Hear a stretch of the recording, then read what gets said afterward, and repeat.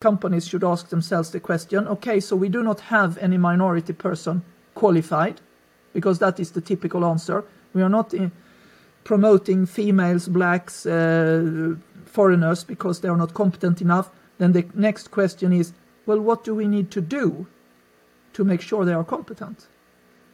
Because in theory, we should all increase our competence in the same, average. If we're talking about the average person, should increase their competence in the same way.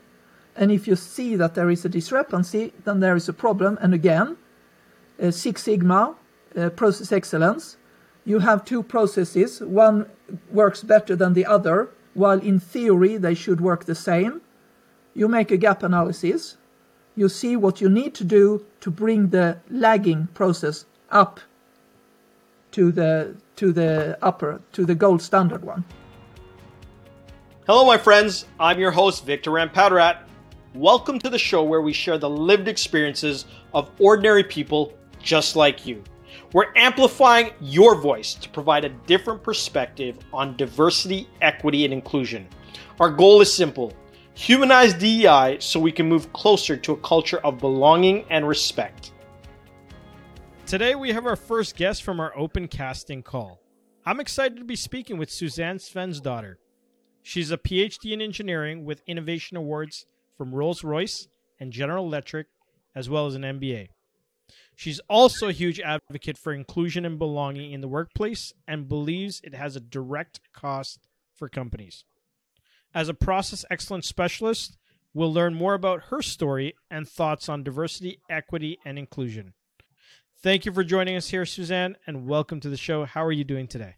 Thank you. Thank you for having me, Victor. I'm very well. Thank you. How are you?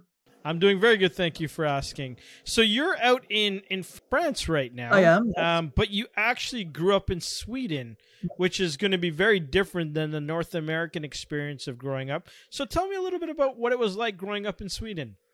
Growing up for me was peaceful, is the word I can use. Very middle class, very white.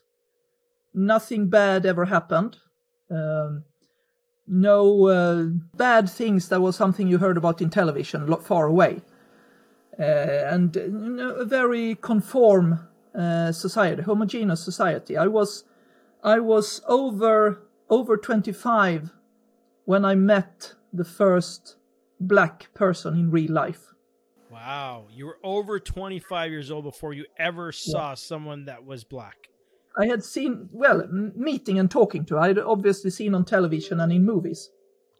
Okay, so like real life interaction then. So real life interaction, talking to someone, yeah. 25 years old, wow.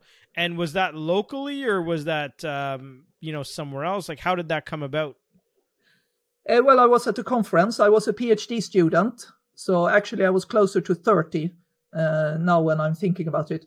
So it was a conference, American Society for Mechanical Engineering Turbo Machinery Exposition, world's largest, I think, on turbo machines. Yeah, and I bumped into a guy and he started talking to me because he knew my professor. So, and that was, it was interesting because my first thought when he started talking to me was, wow, he's sounding just like Eddie Murphy. I thought it was just in movies that people talk like that. Right, because that would be your whole context, right? Of like how black people sort of looked, how they spoke, because you'd never seen one in real life, just on what you saw in the movies. Yes. That's so interesting. Did he look like Eddie Murphy? No. Okay. I had to ask. But so you met this gentleman. It was your first interaction. Do you remember, and I mean, it was a while ago, but do you remember sort of what you took away from that, having it be your first experience? Not more than that. I was astonished that people actually talked like Eddie Murphy. It was quite a short discussion we had, and I mean, we were talking technology, and basically, if you are in aerospace technology, if you are interested in the same subject, then you belong together. So there was never anything like he was strange or anything like that, other than the Eddie Murphy thing. You know, I love that what you just said about that is that if you are in aerospace technology, you belong together. And I think that, you know, I've always said this, if we can find our commonalities instead of our differences, you know, we can find that common ground to create human connection. Because at the end of the day, I'm sure you had a wonderful conversation, and, you know, it was around some of the work that you were both interested in at the time. Yeah. I'm sure some regards to your professor, because that was the mutual contact. Yep. But at the end of the day, other than him sounding different and maybe looking different than what you're normally used to, you actually had someone that you could connect with. Yeah. On a subject. Yes. That's really beautiful. And I mean, typically speaking, in my experience, I think aerospace, very male dominated. What inspired you to pursue a career in STEM as a female? I kind of was born with it. My father was an engineer. He's retired. My mother was a secretary. She's also retired. She was a secretary at the technical faculty at my home university. So I was steeped in it. I did have a moment in my life when I wanted to be a vet. I talked myself out of that fairly quickly because I happen to be allergic to animals. Fur-coated animals, so that's not really practical to be a vet. Apart from that, there was never any doubt. I wasn't even thinking, should I become an engineer or should I become something else? Technical faculty, I applied for all the sections of the technical faculty. I joined mechanical engineering, loved it from the first moment. So it was something natural for me, I think. Never any question. And I mean, I did do things already as a little girl. I was hanging around my father when he was repairing his car. I constructed my own bookcase when I think I was in junior high. I needed a bookcase for my school books. I made the drawing. My dad gave it to my grandfather, who was a carpenter, and he built me a bookcase. I still have it. He built you a bookcase that you still have till today from junior high. Yes. That's amazing. So that tells me that your structural design was sound, because it still lasts today, and that your grandfather has some help from Dad. Yeah. You had some help from Dad, but also your grandfather was an expert craftsman, right? I think that, you know, something that stands today that was being made many generations ago is something that's rare. You're coming from Sweden. I know that IKEA, also headquartered in Sweden, very much a fast furniture company, very quick, and you know, maybe the quality not being the same as that craftsmanship that your grandfather put in. But my family is actually in the architecture and construction sort of things, and you know, I know how important it is to have quality craftsmanship, and that's amazing. So you created a drawing, hand it off to your dad, he hands it off to your grandfather, you build this bookcase, you still have it today. Yeah. And you've done a lot of work in this space. I mean, you've won awards for your work. You've also got an MBA, so you've got a lot of education. What made you pursue that MBA? Well, I was at a point a few years ago in my career where I felt I was stalling. I like to learn new things. I like to work with new things. And it felt, you know, I was ready to do new things. And I had always been dreaming about doing an MBA as well. And when I first started engineering school, I was thinking of doing a double degree. We had the economical faculty just next door to the mechanical engineering faculty. So I actually was over and asked them a bit about their education. I didn't get around to, I didn't like, basically I didn't like the lady I was talking to, so I didn't pursue it any further. And there were so much interesting things to do in the mechanical engineering faculty. I actually ended up doing more courses than I needed. So I almost took 2 masters while I was at it. And then I was invited to do a PhD. And then I was invited to do a postdoc at Imperial College in London. and so the dream about an MBA kind of disappeared in everything else new and exciting I was doing.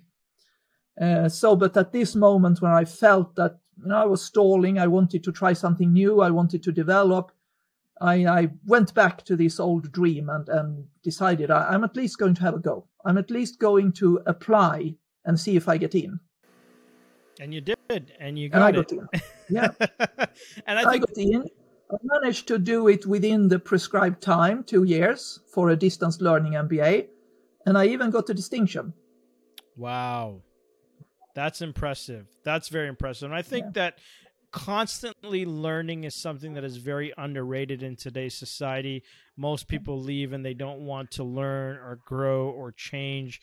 But, it seems that you're constantly chasing that, which is amazing. Now, there's something that happens when you are different in an industry. So, for example, you being a female in more of a male-dominated industry, at what point did you start to realize how difficult it was for females in the workplace and maybe even some other minorities around you?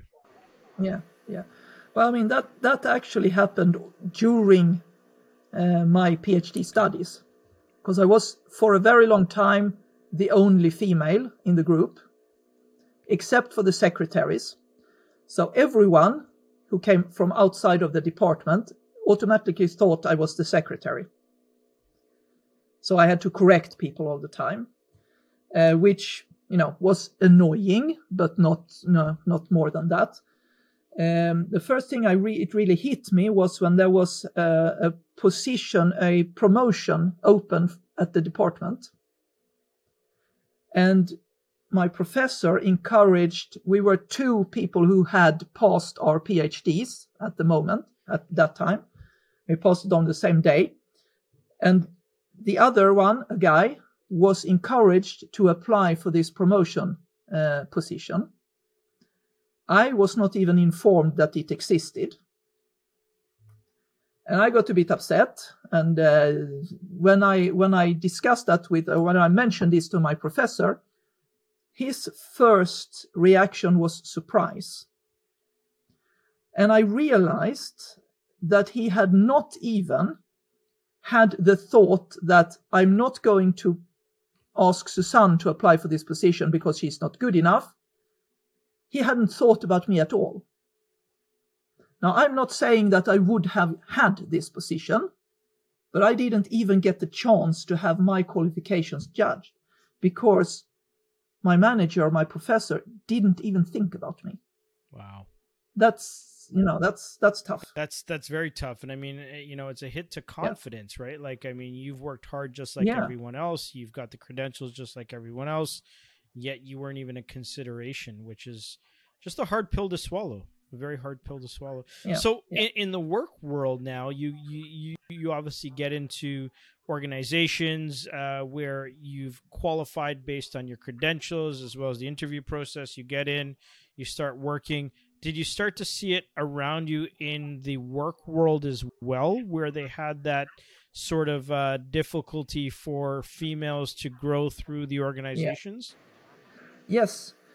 I mean, I have been the only female in an organization where I felt that I belonged and where I actually was encouraged to improve myself and take on stretched assignments. I've also been a female in an organization where we were several females, all PhDs, more female PhDs than male PhDs in the department, and yet the women stayed on the same level, while the men, not all the men, but, the ones who go forward were the white male, the majority, sort of the white male, the majority. So no black people, no Asian people, no different people. And to try and have that discussion with an organization who claims that we are not discriminated against, while we can show with salary development, career development, that there is a discrepancy.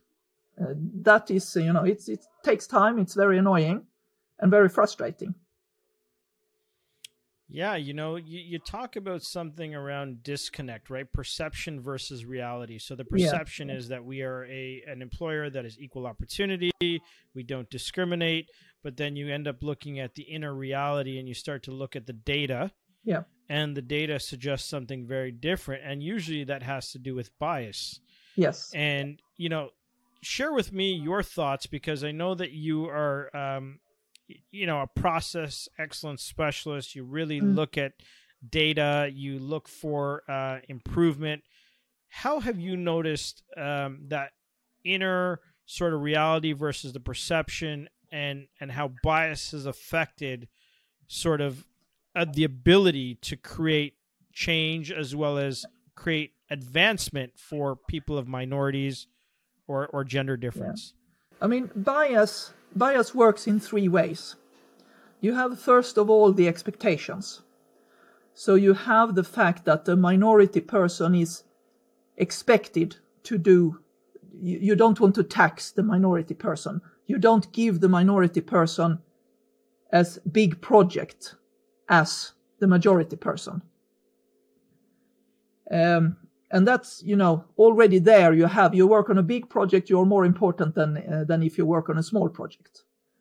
And then the minority persons, they experience more resistance when they do their job, more questions about their competence, have to do the same job several times to prove themselves.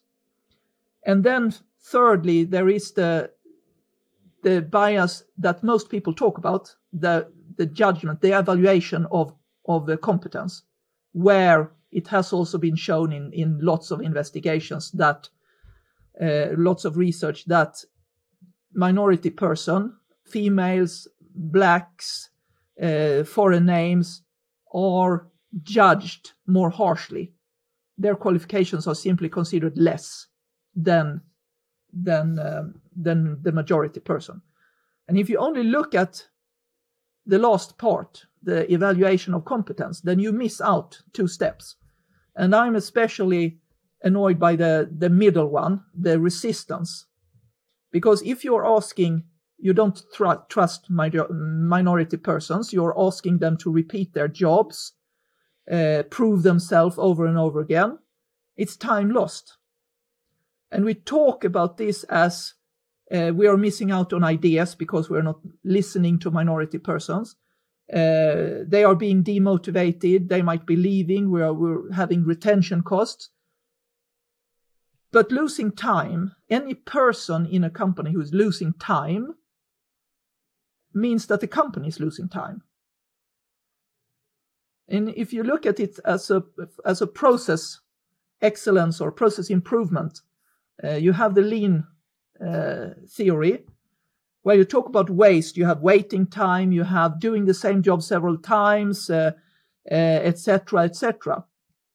And that's waste. That's loss of time. And if you are a minority and you're considered less important, so you are asking for information, you have to wait a longer time. Maybe you have to ask several times. That's loss. That's waiting time. Or you have to do the same investigation several times. That's doing the same thing several times. That's waste, that's loss. I read an article a couple of years ago from The Independent about, it was a man writing the article. He was working on a customer account together with a female colleague. And he sent off a proposal to a customer and got a very rude answer back. He was very surprised because he had never had any problems working with this customer. And he realized that he had signed off with his female colleague's signature, electronic signature. And so he sent the email again, the same email, but with his own signature, and got a completely different answer, more positive one from the customer. And so they did an experiment, these two. They swapped signatures for a couple of weeks to see what happened. And suddenly he experienced his competence being questioned, being asked to do the same thing several times, being asked to do this, being asked to do that, never really getting through to the customer, while she was sailing through. Everything she proposed was approved, very nice feedback from the customer, etc. And based on the numbers, the only thing they have changed was their signatures in their mails. And based on the numbers that he said about how many projects she managed to finish during, and he managed to finish during this time, I calculated that she lost 30% of her working time. 30%. Wow. Because of bias. So 30%. That is an enormous. That's huge. That's huge. That productivity. I mean, you're saying that if a person works 5 days that week, that you're literally taking away a day and a half of working time. Yeah. In waste. Yeah. And I have seen it in our organizations also, where once I was leading an investigation where we had a team of female material analysts and experts. They did their investigation, presented it to the group, where the male parts or certain males very aggressively questioned the results. And the end was that they redid the investigation, got exactly the same answer. That took 2 weeks. Now, when you do an investigation of a problem, you're supposed to have open discussions about the results. That's to have a discussion of the results is not a problem, but it was, made in what I felt was very aggressive and basically forcing the investigation to be done again. So 2 weeks, we were 4 females on the project. So that's 2 person months. If you just count the females, the company lost 2 person months on that because I was waiting. So that's time loss according to Lean. And the others were doing the investigation again. So that's doing the same job a second time. That's a loss. So only for our 4 persons, you can say that we lost 2 weeks of our lives. We lost the opportunity to advance, but the company lost. The company lost our salary for that time. Wow. So that's the direct business cost. That is the direct business cost. And not many people think about it like that. Well, I mean, there's in this industry that, everyone's talking about what is the business cost of diversity? What is the business case of diversity? And we just talked about it here today is that, listen, this bias towards competency of females in 2 specific situations has cost these 2 separate companies times. And I'm sure these are just 2 instances we know of. There are thousands and millions of cases that we've never heard of, but, people are frustrated. People are very frustrated. Yeah. Go ahead. Sorry, you can take a stupid example. You have a colleague who comes from a different country who doesn't speak your language perfectly. And every time he's saying something, someone is making fun of his or her way of saying things. And so they have to repeat it. That might take, a second every time you're talking. But, it adds up. If that happens over and over again, then, we have a saying in Sweden that says many little streams become a big river. I love that saying. So many small seconds lost for that. And I mean, in France, I have had people, mocking the way I'm saying things and forcing me to repeat what I'm saying. And that's also a loss of time. It's interesting that you talk about the way people speak, because it's something that I've had to do myself in terms of anglicizing the way I speak when I'm communicating versus, I'm from the Caribbean countries and I'm able to speak in a dialect that's, maybe broken English or patois. But when utilizing that in a work setting, you don't get respect, right? You're almost like your difference is just so glaring that you don't even have the respect, or you cannot be considered competent because you speak in a different language. And I was actually just having this conversation over lunch where there's another gentleman who has a very strong and thick Caribbean accent and very brilliant individual, but a lot of times dismissed at work because of the fact that people maybe can't understand him or aren't taking the time to understand what he's bringing to the table. However, the people that can understand him believe him to be brilliant because of the things that he's proposing. However, once again, bias causing people to lose time, great ideas, really good people, and over time can be frustrating for the individual. Yeah, and I mean, I see it at home also because my husband is French. He also has a PhD in mechanical engineering. When we go to Sweden, he speaks Swedish, but not perfectly. And there are people who are treating him like an idiot when we come to Sweden. Wow. Yeah. So, I mean, we're facing very similar problems, even though we're on a different part of the world, pretty much. Right. And, yes. and that's why I say, like, there needs to be a really global perspective in this issue, because a lot of times we look at things just in our own personal bubble. But realistically, this is a very large problem with a lot of people on the receiving end of some of these issues. And, you know, we talked about majority and minority and, you know, gender equality, racial equality, inclusion for people of all abilities, sexual orientations. There's such a broad conversation here. But, you know, here are two respected PhDs who, you know, doesn't matter where they are, can be looked upon as being less than, right? And I think it's about being more inclusive, more understanding, having that, you know, dignity and respect for other individuals, even though they may be different, right? I think that's really important. Yeah. As someone who's very process-driven, what are some ways that you think maybe employers can build more equitable infrastructures within their organization? Like, what are your thoughts? Well, I think one way that it has to be done is to quote minority people in. Not to appoint people who are not competent, but to force the organization to look at the competence of the people they don't normally look at. As the example I said with my professor who didn't even think about me when he was thinking about someone to propose for this promotion. That would be the effect of quotation. I mean, people usually think of, I didn't like quoting people in before either, because I said we are all equal, we should be entered on our competencies. But seeing that, you know, how people get less chances to improve their competencies for minority people, and also do not even get considered for promotions, made me think that we have to quote people in, at least to make sure that you look at the people around, so that you really look at people's competencies, and that you do it as much as you can in a objective way, because bias works on the subjectives. As soon as you are subjective, for example, I like this person makes me feel good. I like this person. It's your bias talking.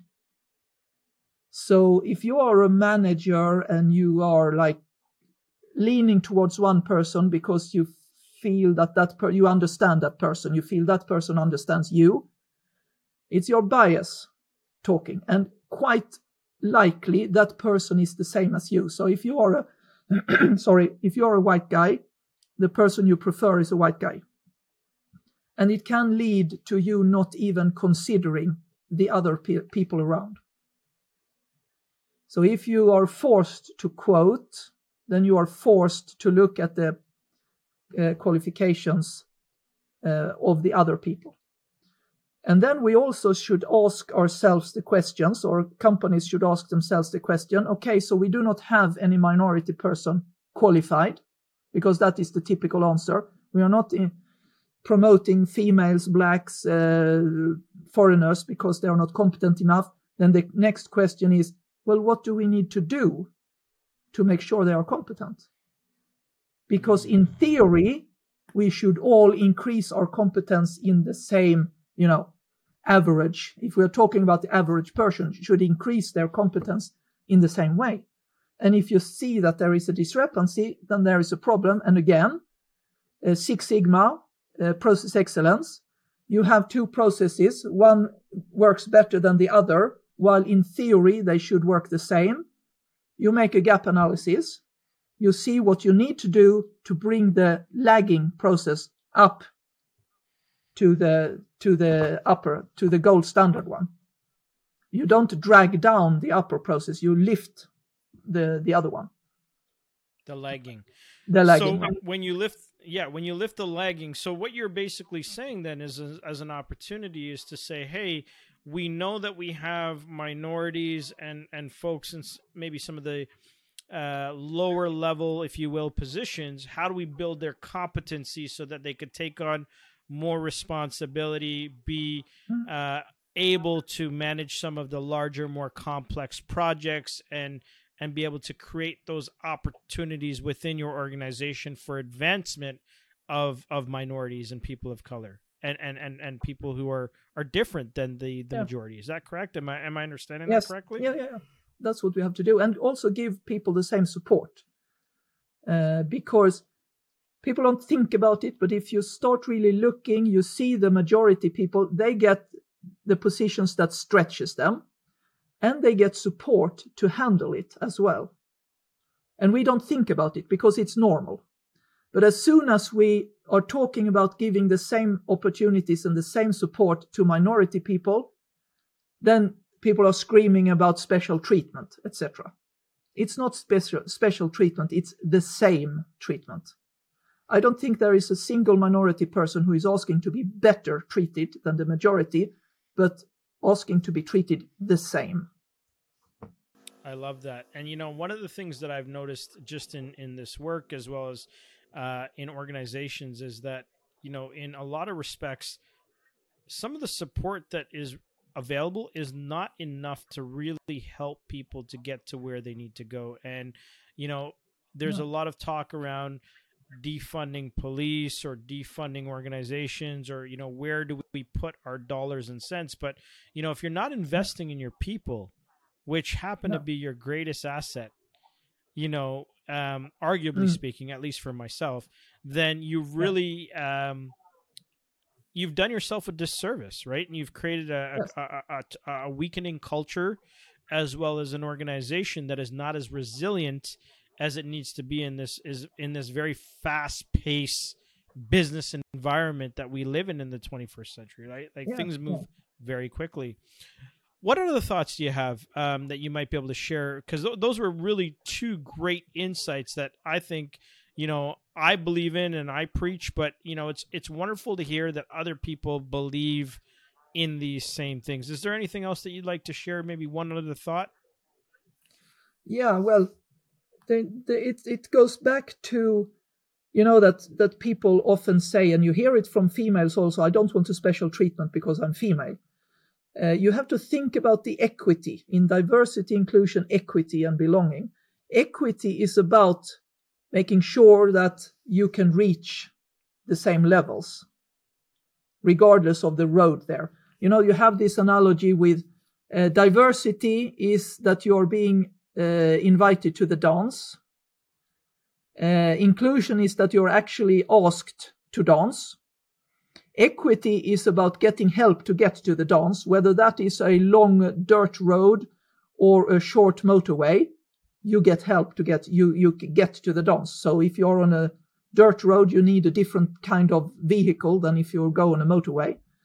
And then belonging, of course, that you feel part of the organization, that you feel that you belong and you can be yourself.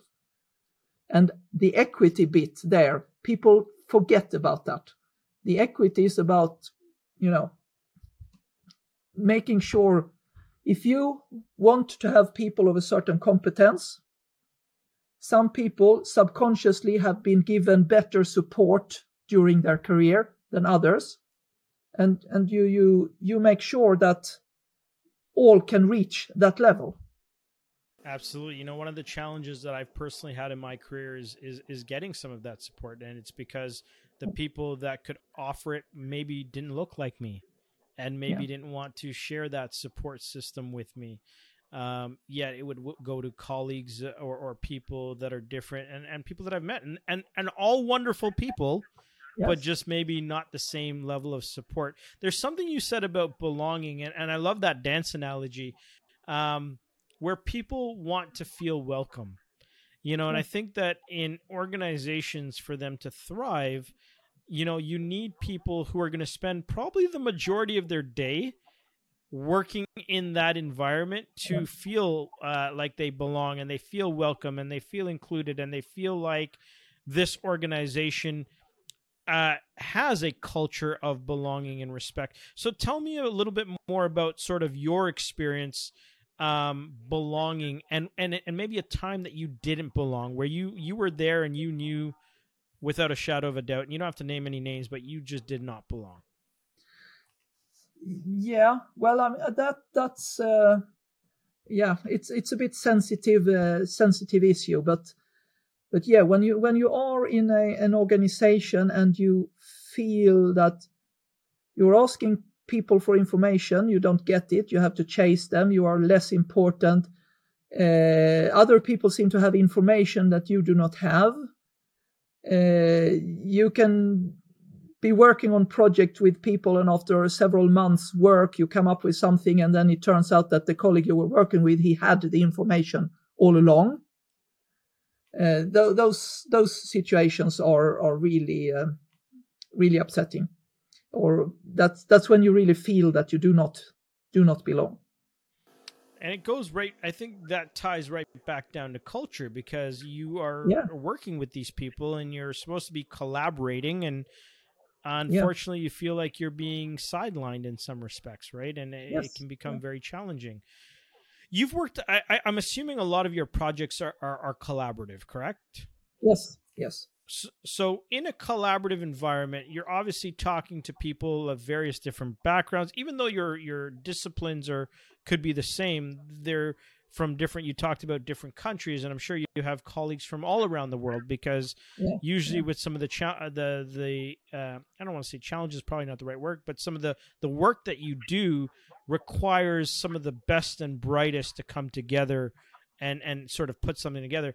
How have you found it to work with people from diverse backgrounds and cultures, and how to work together for the betterment of the larger goal that you're trying to accomplish? Yeah, I actually love working together with people who are different than me. Part of it because I'm curious and I like to learn about their experiences, learn to know about them, their countries, their culture. And also because I like to listen to different opinions. And I also firmly believe that if you work on something, the result is better if you are looking at it from different point of views. And I had this very, very fun experience when I was a PhD student. And I was working together with a colleague, also a PhD student, on a wind tunnel, on a certain equipment that we used. And we were going to disassemble it and move it and build it up again. And he was German, I'm Germanic, so we were functioning a bit in the same way. We looked at it, we thought about how we could do it. We decided on a way to disassemble this equipment, and we went on. We started doing it, and it was difficult. We were struggling, but we continued. And then a bit in on the work, there was an undergraduate student coming in to see what we were doing. And he was looking at us for a while, and then he said, "Why don't you take the top off instead first?" And we were working on the sides. And both of us, we went, well, taking the top off, why don't we take the top off first? And that turns out to be much easier. And you got a different perspective, right? And someone who, that is probably one of the greatest things that I personally think when it comes to looking at any problem. And I'm not educated. I'm a high school dropout. I don't have formal education, but I've spent a lot of time in sort of critical thinking and looking at problems and solutions and how I've built my entrepreneurial career. But I think one of the greatest gifts that I've been able to have is to be able to look at things from different perspectives and know that I don't know it all. And how do I bring together people that have better insights, different insights that can challenge my thinking so that I know that at least what I'm doing has merit. And I think a lot of people believe that what they know to be true is true, and that it could never be wrong. Yeah. And a lot of if people you have also meet, I mean, if you are looking to know different perspectives from people, then you are asking questions all the time. And it's unfortunate that you meet a lot of people who think that just because you're asking questions, you're stupid. You don't know what you're doing. And that is exaggerated. I mean, that's even more profound when you are a minority person.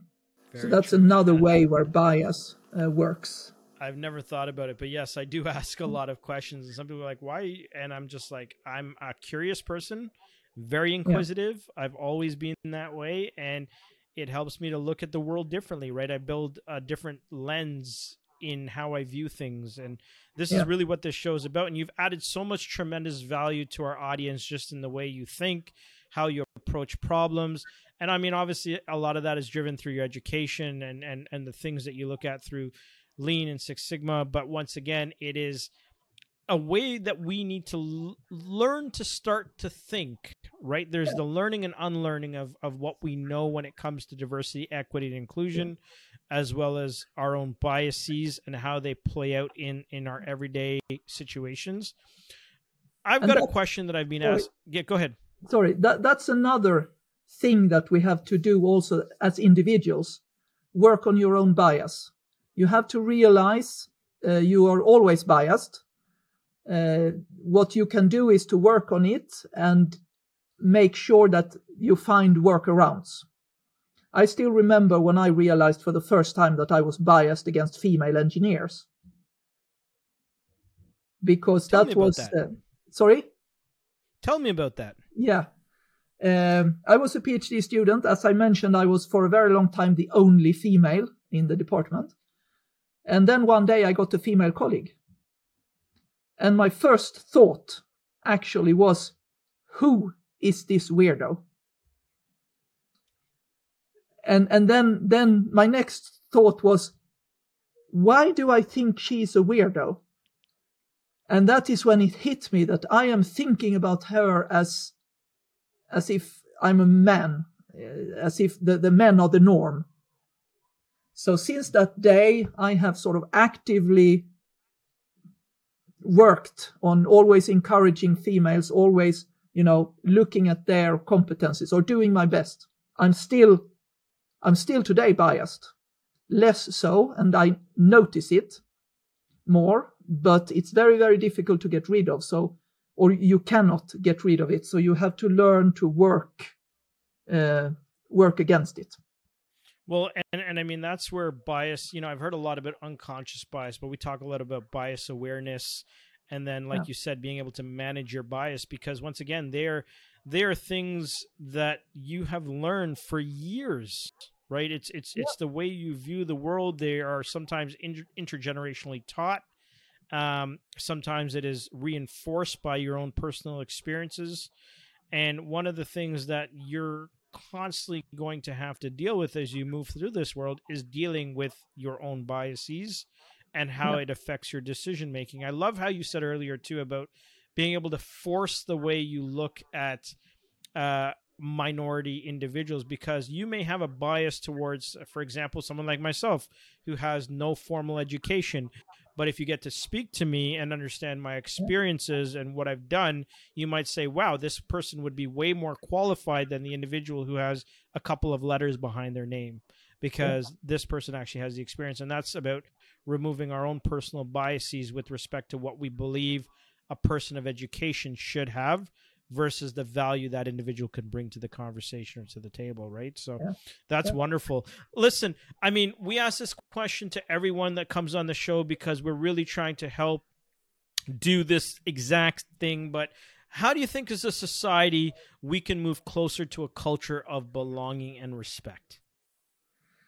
I think that, several ways. I mean, what I said about quoting people in, or quoting in a way that we force people to at least look at the competencies of minorities, because the more minorities we get into a workplace, the more mixed we become and the more common it will become. So then suddenly minorities will not be strangers anymore, or they will not be weird people. And then bias trading, I mean, giving people the chance to work on their bias, that's not easy, because it's not easy to accept that you have bias, because it makes you feel like you're a bad person. You don't want to be biased. And the thing we have to make people realize is that, we are all biased, because that's based on where we come from, our experiences, our cultures, what we know. And it doesn't make you a bad person, but it should make you think about your actions. And then encouraging learning. I mean, I know that is difficult because it's work. Learning is work. And a lot of people think that it's too much work. Personally, I'm the one who feel energized by learning new things. So it's not easy to make people learn, but give people the opportunity. I love that. That's a very comprehensive answer, and it gives us a couple different paths to look at. And I think that if we're going to make this society, these workplaces, a little bit more inclusive, have that culture of belonging and respect, and where people feel like they're treated like with dignity, it's really important to implement not just one thing. There's a whole bunch of ingredients that have to go into making this a reality. And I think that, those thoughts were wonderful. Lastly, where can people find you, Suzanne? Where can people, if they wanted to look you up, where would they go? Yeah, LinkedIn. I have a profile on LinkedIn, and I'm happy to chat with people who contact me there. I believe I have put my email address also on LinkedIn, so emails are fine also. That's wonderful. And I mean, I want to thank you so much for making the time. I know there's the time difference, as well as you're a very busy person, but I appreciate you taking the time to share with us here today your truth, as well as some conversation around how you feel as a process improvement specialist that we can start to look at some of these issues that exist within our society as well as in our workplaces. So there you have it, folks. The truth according to Suzanne Svensdottir. Thank you so much. Thank you, Victor. Great talking to you. Always a pleasure. Thank you so much for listening. Our show is sponsored by Discourse. We build belonging into the DNA of DEI. You can visit us on the web at discourseagency.com or check out our YouTube channel, Discourse Agency. Make sure you hit that subscribe button, leave a review, drop a comment, and most importantly, share it with a fellow human. Thank you so much for your support. And remember, your truth is your experience. Bye for now.